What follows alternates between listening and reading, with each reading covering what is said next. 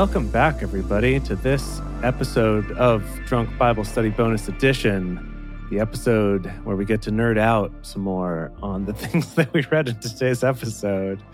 So today we're going to be looking at who this Daniel character is that's mentioned along... Danelle? Oh, yeah, Danelle. Yeah. Danelle/Daniel. We're going to talk about either possibility. Okay. Who's mentioned alongside Noah and Job in terms of like these very honorable men. Yeah. We're also going to be looking at these elbow pillows, trying to get to the bottom of what that's all about. And then, Dedeker, what did you look into again? I looked into whitewashing, like actual whitewashing, not the practice of casting white people Right. in a role that's not supposed to be a white person. Okay. Yeah. Because that's not fun. Mm-mm. We don't like Right. that. This is a show about fun. Uh-huh. So why don't I start us off? So this is a little bit Please. academic and nerdy here. But basically, from what I was able to find, I've found 3 potential options for who this Daniel is. Oh, So okay.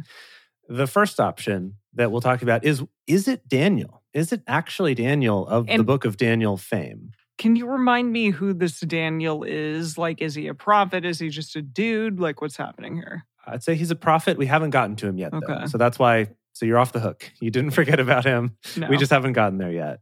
Yeah. I would say his stories and his book is probably one of the more told to children stories, actually. Really?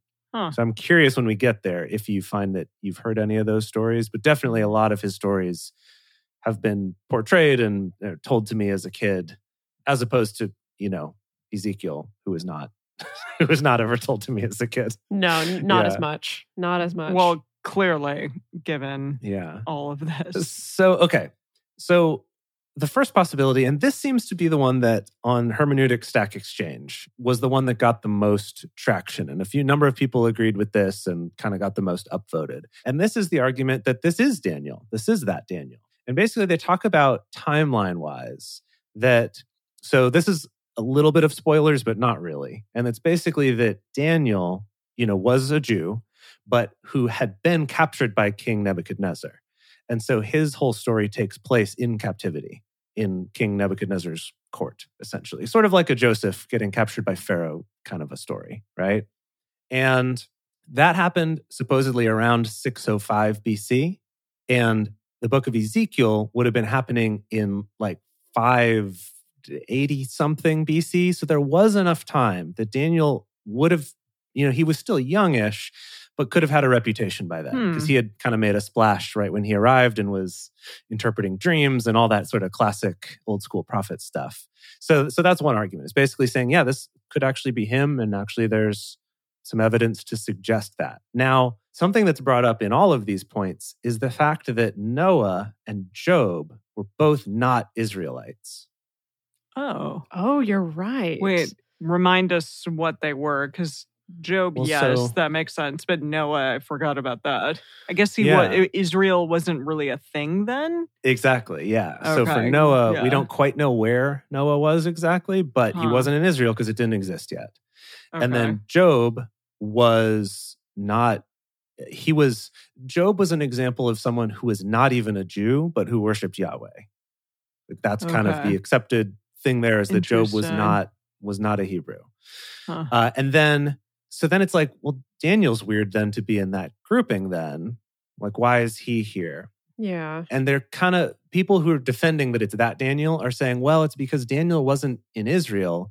He was in another land. So they're all 3 people sort of in lands that don't worship Yahweh who are worshiping Yahweh. And like, maybe that's what unites them. Interesting. And perhaps putting Daniel in the middle of the 3 is not, because if you're saying their chronological order, doesn't make sense. But if it's like he's in the middle because that's like the most important spot, maybe. So that's the arguments for it being that Daniel. Now, the next argument is that it's this character Danelle, who would have been a cultural figure at the time, who is actually a Canaanite figure. And that the knowledge of him comes from basically writings that were discovered in like 1926. So not even that long ago, really, historically speaking here. And basically there's this story called The Tale of Akhat, which is Aqhat. I keep wanting to make the Q into an S and call him The Tale of Asshat. No. But the tale of Akat. Cute. So it tells the story of this man named Danel, who is childless and who offers sacrifices to his gods so that they would grant him a son. And Baal intercedes on Danel's behalf and talks to El, who was sort of the chief god in the Canaanite pantheon, and convinced him to give him a son who's called Akat. And then he kind of goes on to get this magical bow. And there's like other mythology, but basically saying maybe it's this character because he would have been someone known at that time. He fits more chronologically older, like Noah and Job. So maybe he makes more sense that then he would fit chronologically in between the time of like Noah, I guess, being more recent or less recent. I don't quite know. So that's the argument for him. The argument against him is that if you want to make the argument of like, yeah, look, these are all sort of wise men who are not Israelites. It's like, yeah, but he also didn't worship Yahweh. And in the context of Ezekiel, that doesn't make sense that we would be saying this guy's cool. Right? Right? If our whole thing is like idols and worship of other gods is so bad. Yeah, it feels like that would sabotage your whole message. Yeah. So I've come across a lot of people being like, I get why you might think it's that, but it's not. And they also point out that the spelling, they're like, just forget about it. Spelling in the Bible, as we've experienced with Nebuchadnezzar and Nebuchadrezzar, it's all over the place. It doesn't matter. It's like it's in the ballpark. That's all that actually matters here. Right. So then the last one, and this one is less widely known, but I did find an interesting research paper here on researchgate.net about identifying the Daniel character in Ezekiel. And this proposes there's actually a third Daniel who's been under our noses all along and that we've forgotten about. What? A third Daniel? Who? Yeah, check this out. So in First Chronicles, okay, so we haven't read Chronicles, but we've read the story of this. King David had sons, the second oldest of which was named Daniel. Oh. And then in other verses, they're saying like, well, but that doesn't make sense because then in 2 Samuel, it lists his sons. And in the second position is Chileab, which does sound familiar to me. Really? I do not remember Chileab at all. It sounds delicious. No. Yeah. Yeah. Please remind us. And then basically there's kind of this argument saying that actually Daniel and Chileab are the same person. That's like a nickname or an alternate name or something. Wait, what was he in? Sorry, remind us. Who, what? In 2 Samuel? 2 Samuel, thank you. Yeah. 2 Samuel is where he's called Chileab. In First Chronicles, which we haven't read yet, is Daniel. King David's second son, Daniel. So then, if we all take a trip down memory lane to King David and all the S that went down with that, he had all these sons, but all of them kind of got disqualified from being king after him, right? And that was because his first son like rebelled against him, and his third son got killed. Absalom got killed, and then Adonijah led a rebellion that got killed by Bathsheba's people. So like something bad happened. But Daniel never gets mentioned as like a potential candidate. And Chileab too. Like they're never mentioned at all. And so potential explanations are one, maybe he already died.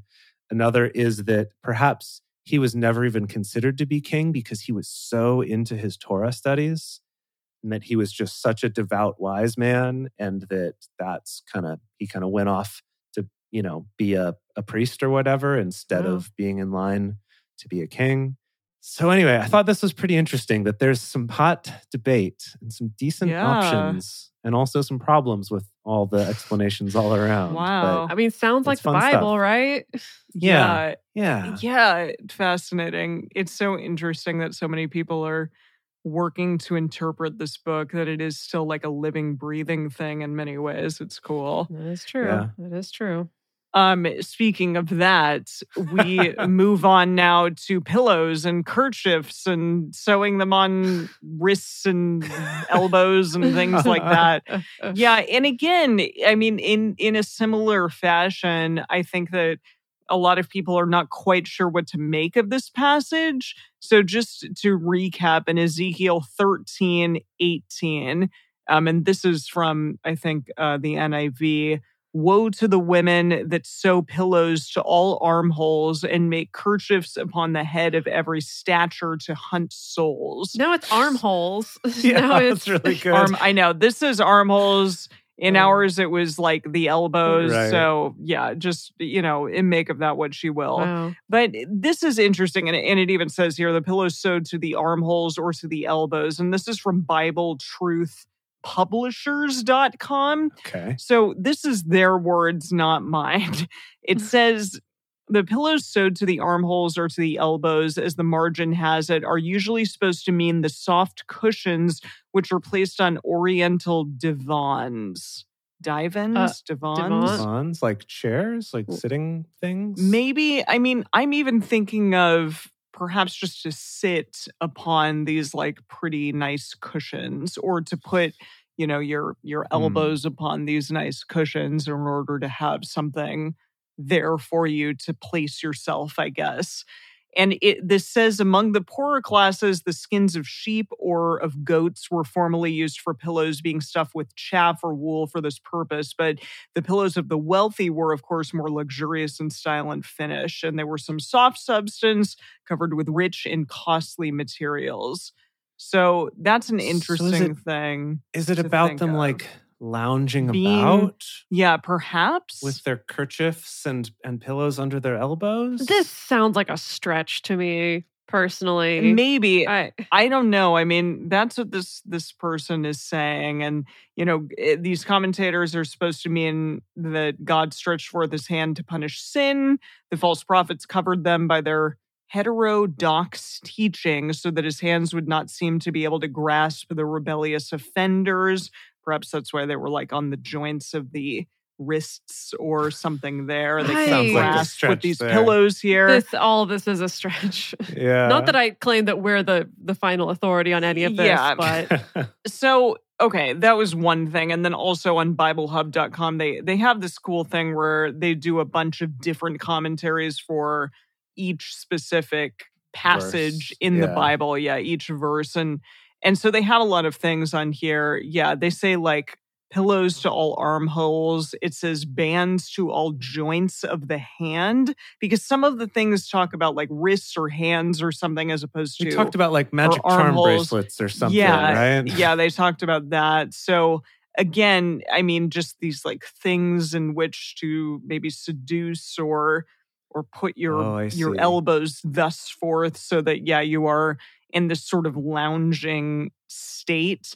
So they're talking about against the false prophetess, because they specifically mentioned women in this passage. Yeah. And so it says, as the Lord had not endowed men only with the gifts of prophecy, but sometimes women also. For example, Miriam, Deborah, and Huldah. So women rose up along with the false prophets and prophesied out of their own hearts without being impelled by the Spirit of God. So they're specifically talking, I think, in this passage about these women who were these false prophets also, essentially. And speaking about them specifically. Okay. I guess that makes some sense in context, because he was talking to them about they were also sort of giving messages of there's going to be peace and everything's going to be fine. So yeah. And the kerchiefs... Their prophesying has to do with kerchiefs and pillows. Yeah, I don't know. Well, the kerchiefs are like specifically about them. So these triumphal hats or caps or veils were made by these prophetesses, and they were put upon the head of everyone who consulted them. And so, it says swag for visiting the prophetess. I guess, maybe. For buying from my Etsy shop, for buying an elbow pillow, you get one free kerchief with every purchase. One free kerchief / veil, yeah. It says, by these habits, the deceived inquirer was either persuaded, he was made to fit to receive the oracle. He was, there to interpret a sign or promise victory over Babylonia. Stuff like that. Yeah. I don't know. It's interesting. So a lot of things talk about this specifically, but I think overall, as many of these interpretations are, they're kind of potentially grasping at straws / trying to figure out exactly what's going on here. And as you said, it might be a little bit of a stretch.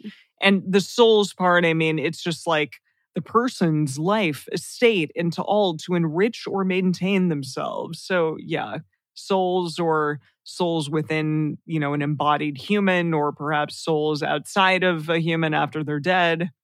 Yeah, or maybe just taking their souls away from worshiping Yahweh rather than them Yep. getting It's a good point. power or currency to level up in Dark Souls with them.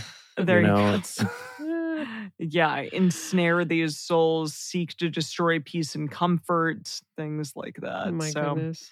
Yeah, it's a lot there. I know it's probably, it's a lot of people making accusations against these women and these elbow pillows. They were just trying to run an Etsy business. Come on. Yeah.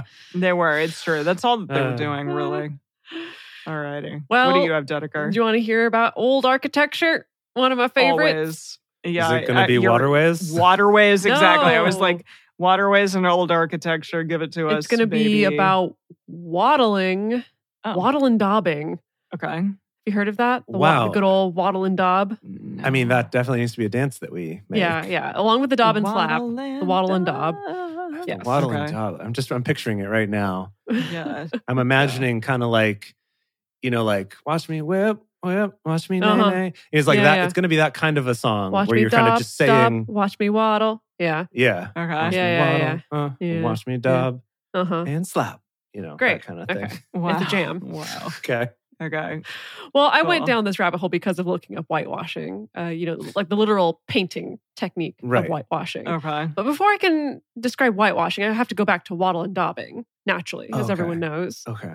Everyone knows. Well, Okay. Did you have a question, Jace? it's just, okay, I don't even know what whitewashing, like, how is it different from painting? Because my only experience ever with the term whitewashing, as far as like painting something or making it white, was from the Tom Sawyer video game for the Apple IIe, Whoa. which was like a What? text-based What? adventure game, kind of like the old King's Quest games, where you're kind of like moving a character around, but you have to like type to do stuff. Right, There like was there's this a Tom parser. Sawyer game, and they were whitewashing a fence at the beginning, and I didn't understand quite what that meant, except I saw the picture that looked like painting a fence, and I've never known anything more than that. So Okay, so that's please tell me. the whitewashing is your cultural touch point. Yes. Or Tom Sawyer is This your cultural old, touch point to whitewashing. floppy disk PC game. Yes. How funny. That's really interesting. Well, we will get to that a little bit, I suppose. But I'm bringing it back to waddle and daub is a building method that's been used for many, many, many thousands of years by human beings. It goes all the way back to like Neolithic. And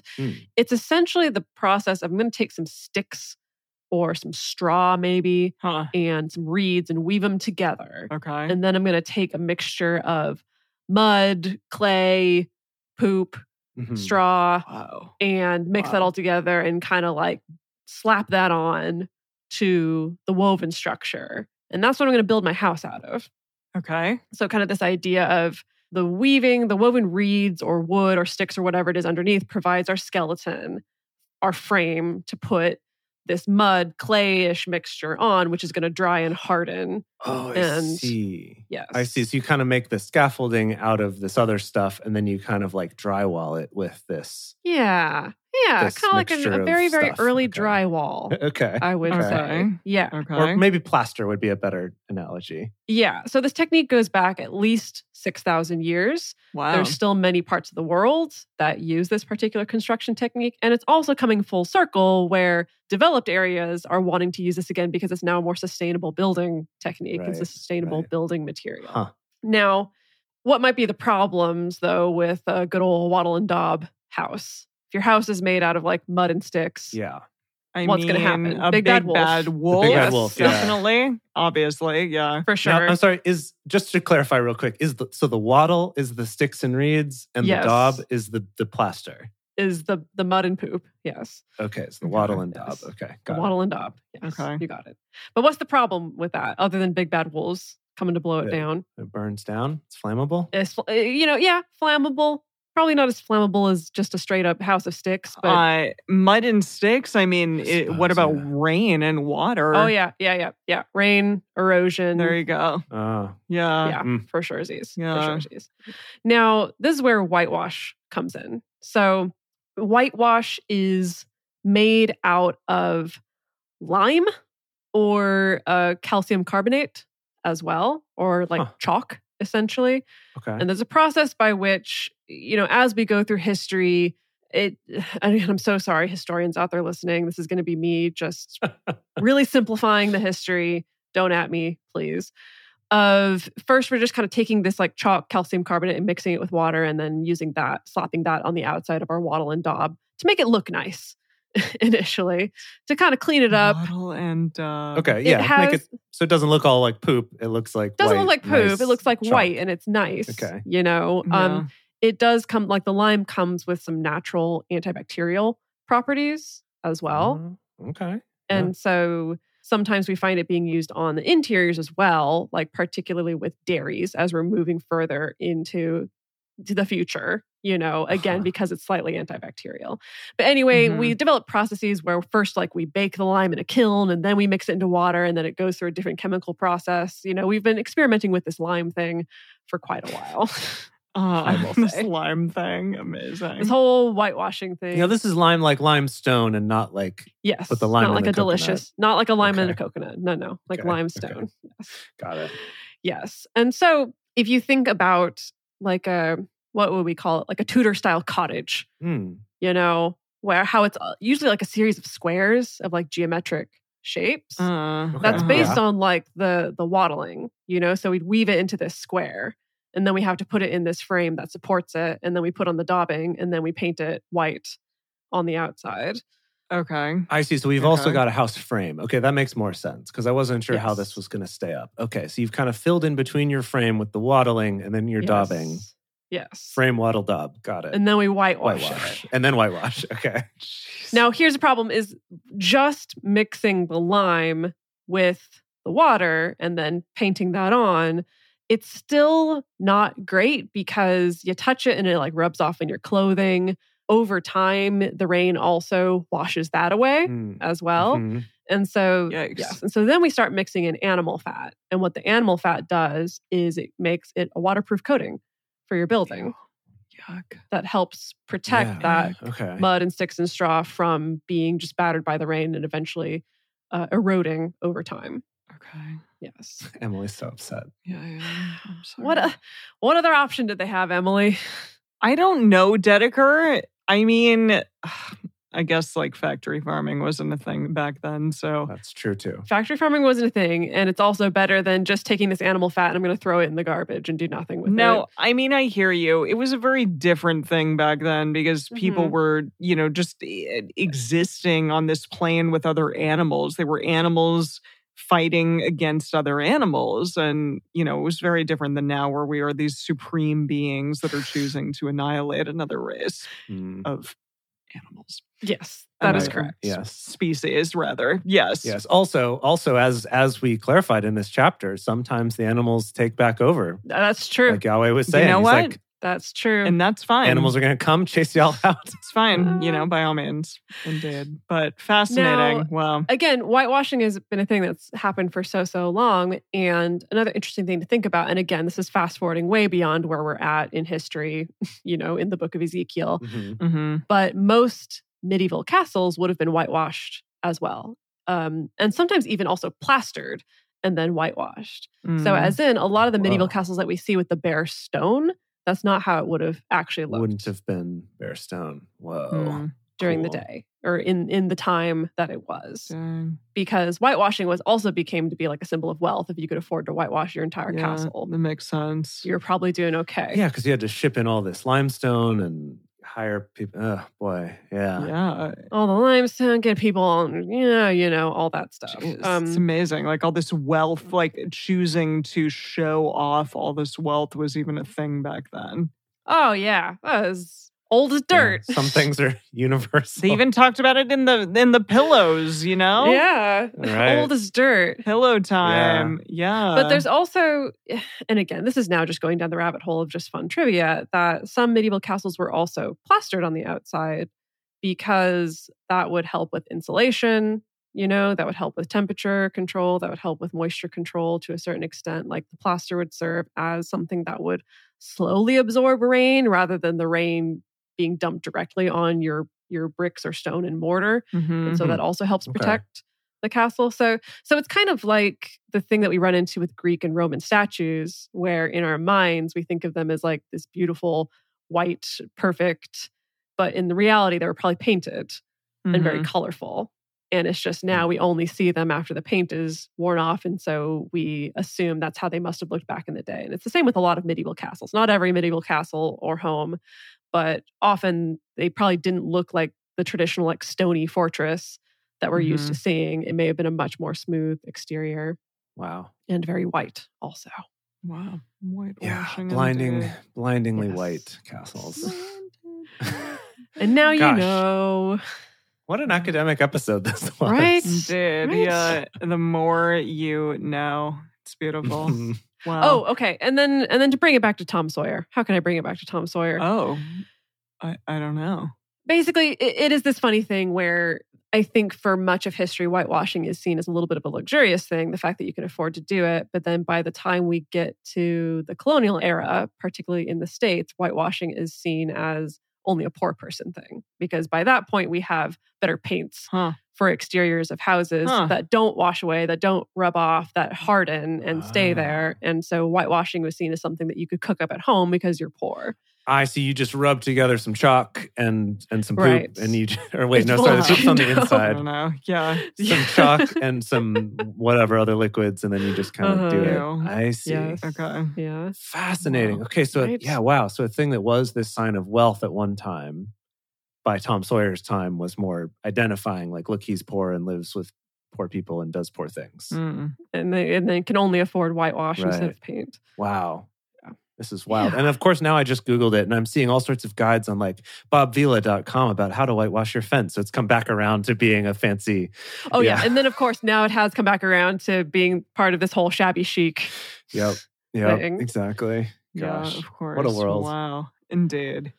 Beautiful. Well, thanks, everyone. As always, this is a fun time getting to learn more about what the heck is going on in this here Bible, because really, we don't know. We don't know any better than you do. We're just trying to ascertain what's occurring here. So thanks for going on this journey with us, and we will see you next week for even more Ezekiel.